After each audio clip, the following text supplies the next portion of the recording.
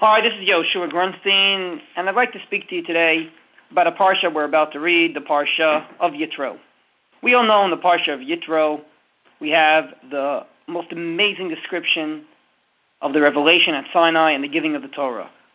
An event that any believing Jew must not only believe in, but must take to heart, because the only reason why we are quote-unquote doomed by doing mitzvos and by continuing to lead a Jewish lifestyle is because we stood there at Sinai and we obligated ourselves in the entire Jewish lifestyle that God commanded that day.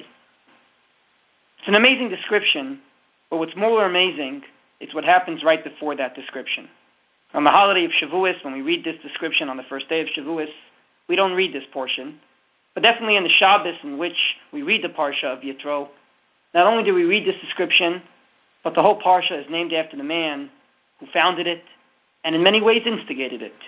And that is, of course, Moshe's not-so-Jewish father-in-law, Yitro. We all know Yitro was a decent man, was very insistent that when Moshe helped his daughters at the well, that they call him in for dinner, that they repay him properly. But ultimately, if we want to be totally honest, Yitro was not a Jew. And it's very perplexing why Yitro would be the prerequisite to reading about the events that are totally, particularly Jewish, the events at Sinai and the giving of the Torah to the Jewish people. Therefore, it's fascinating to ask, but more fascinating to explore.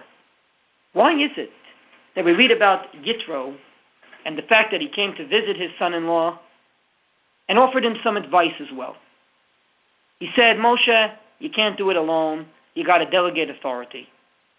Therefore, start delegating to a select individuals that you trust, so ultimately they'll be able to take care of the small issues, and you, of course, will overlook it all and take care of the bigger and more substantial problems. Ultimately, what does this have to do with the Torah being given? What does this have to do with our particularly Jewish lifestyle in any way?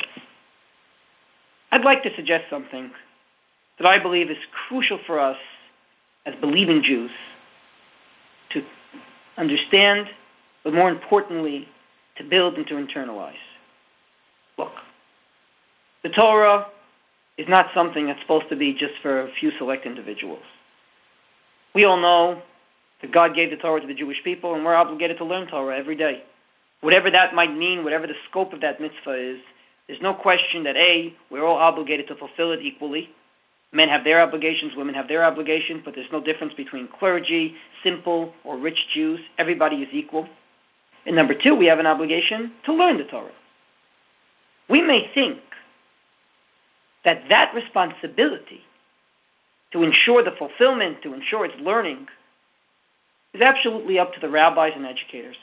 The mechanchim, the rabbanim, the great leaders of the Jewish people that call themselves the rabbis, the religious leaders.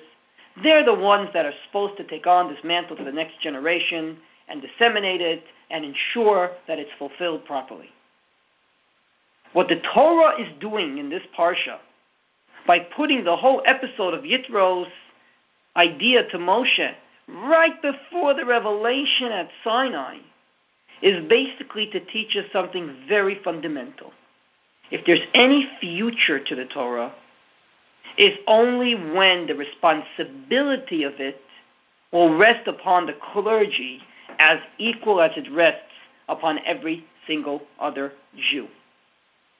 Ultimately, the only way the Torah is going to succeed after this great experience at Sinai is if Moshe delegates authority. And every single last Jew feels a responsibility for the Torah to prevail and to succeed and to be passed on to the next generation. And therefore, very, very appropriately, the Torah puts this episode right before the revelation at Sinai. In order for the revelation at Sinai to continue, we need Moshe, we need Aaron, we need the great clergy of the Jewish people. But we also need wonderful people that are not rabbis. As Yitro points out very clearly, they have to be honest, don't take bribes. Sarei alafim, sarei me'ot, sarei asarot. And these are the ones that are going to continue the mantle into the next generation. Very interestingly, years later, When Moshe reiterates the Torah in the book of Devarim, he chooses to begin his speech with this very episode. He says, the famous pasuk that we read in the Nigun of Eicha. Then he goes on to say, give me a few others and they'll help me do it. The only way the Torah could prevail, the only way the book of Devarim will continue to be our legacy, is if each and every Jew feels the equal responsibility that the clergy does. Kol Tuv.